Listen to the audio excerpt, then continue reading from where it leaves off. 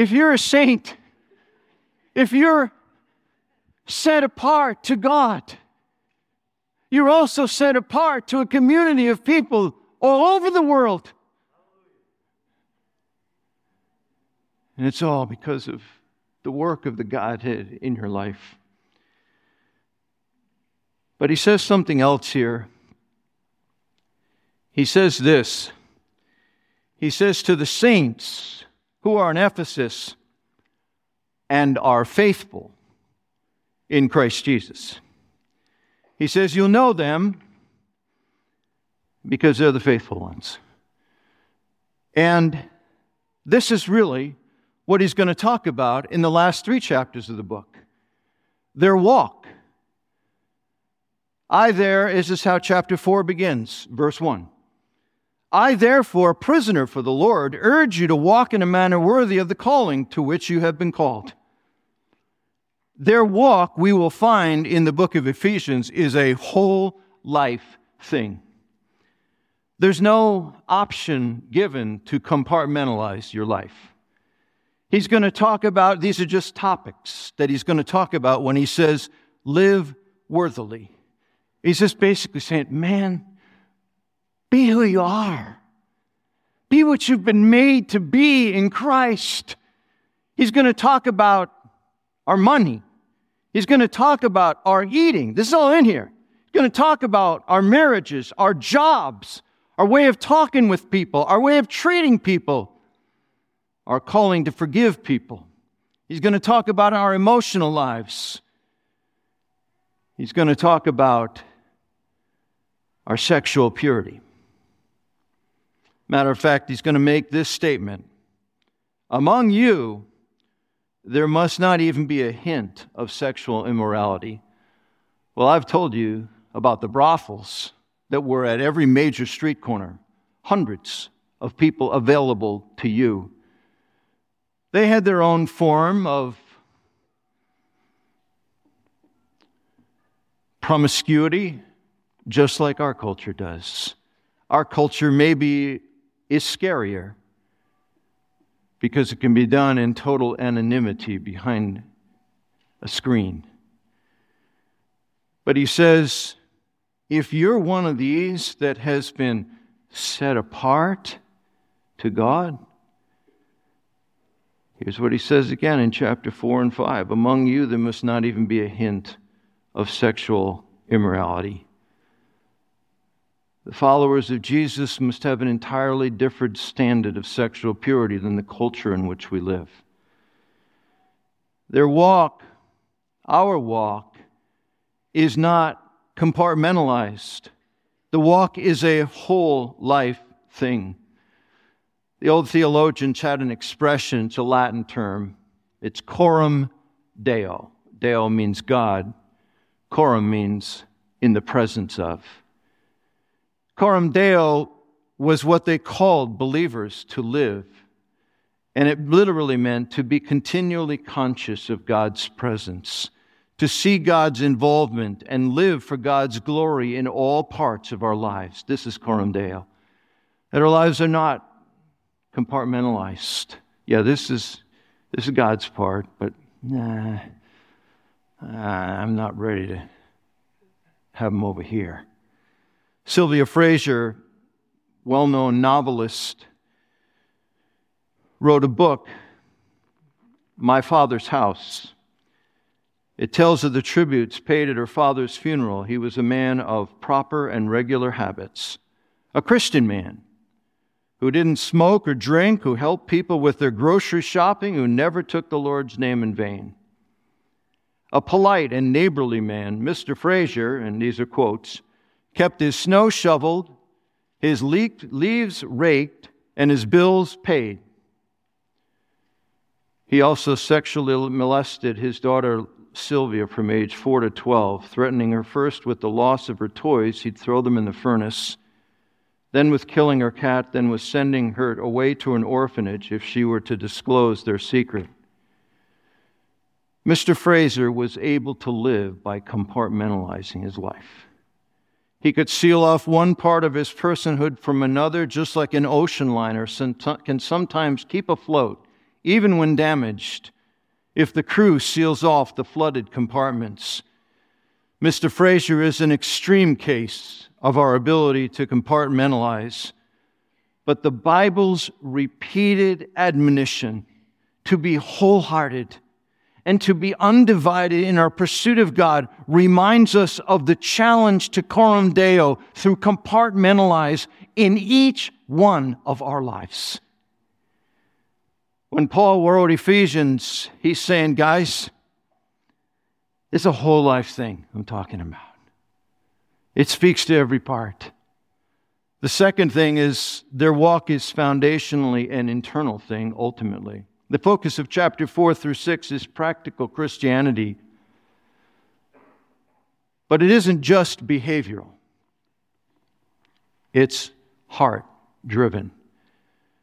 Motives, underlying pride, envy, selfish ambition, bitterness is actually influencing our best actions. As we grow in Christ, and I do believe we need to change habits when we come to Jesus. We need to be continually letting the Lord redirect us and change our behavior, our responses, whether it's emotional, whether it's our relationship. Of course, He's changing us all the time. But what you find out, and those of you that have walked with the Lord for a number of years know exactly what I'm going to say, or when I say it, you will.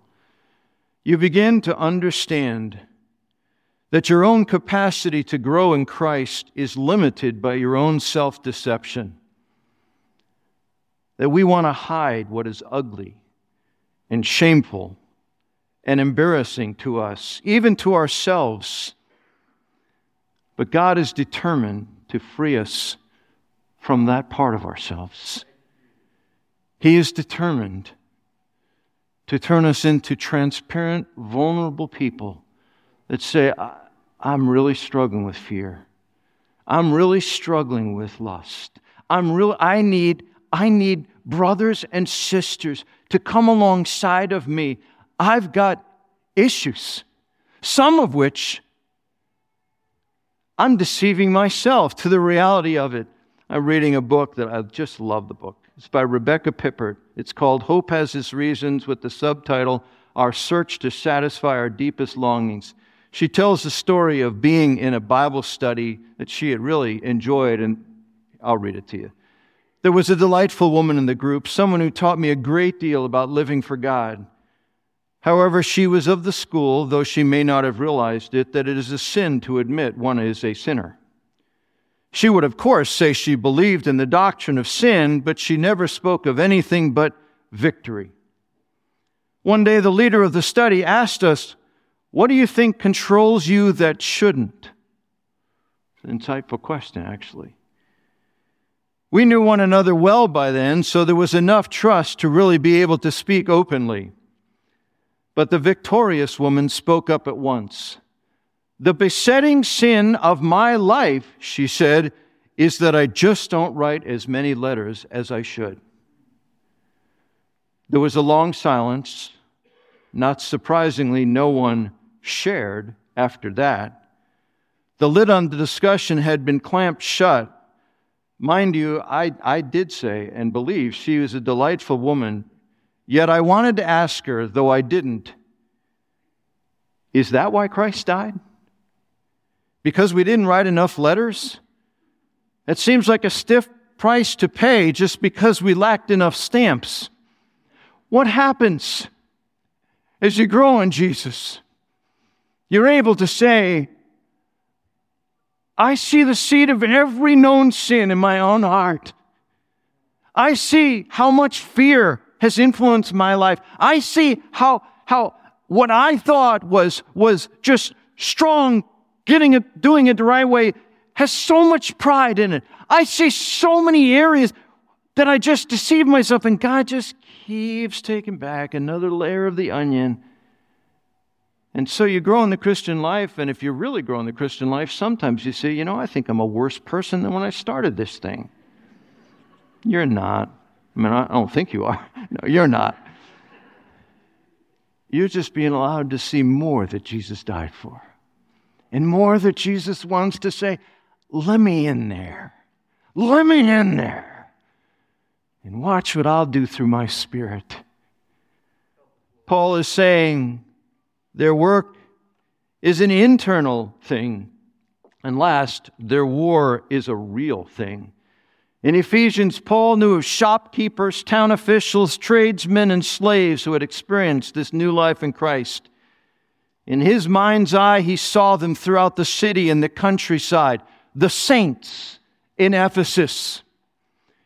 In the X-Men series, Charles Francis Xavier, also known as Professor X, is the one that has this thing called Cerebro. It's a database, but it's connected when you put this like helmet-like thing for X-Men fans. I apologize right now. But this thing enables him to see in the whole world, and it shows up on like a planetarium ceiling, all over the world where there are mutants, people that have these special powers that are a little different from humans. But it'd be very dangerous if people from the evil side, evil mutants, evil humans, were able to see where these people were. He's able to see them because he wants to help them, invest in them. Some of them get into his school. We're like that as believers. We're scattered. We're those lights that are all over the world. The frightening thing is our enemy does know where we are. He can identify all the lights.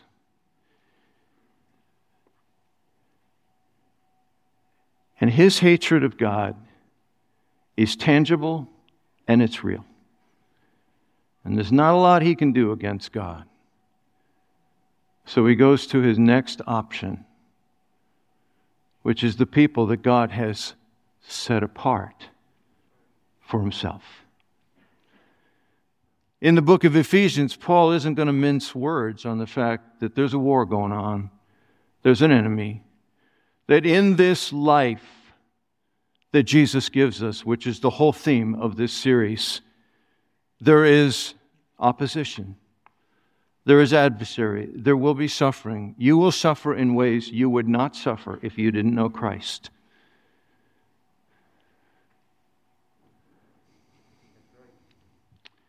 Paul writes this letter to help us live out the life Jesus gives us. Those doing so live as faithful saints, as those who see the uniqueness of their position in Christ, separated to God and from the world, as those who are seeking to align their lives under Christ, to glorify Him in every part of their lives. They're trying to live out as faithful, set apart ones. This is the life that Jesus gives us. Lord, thank you for setting the table in these first couple of verses. They give us an intro to all the richness that's ahead in this book.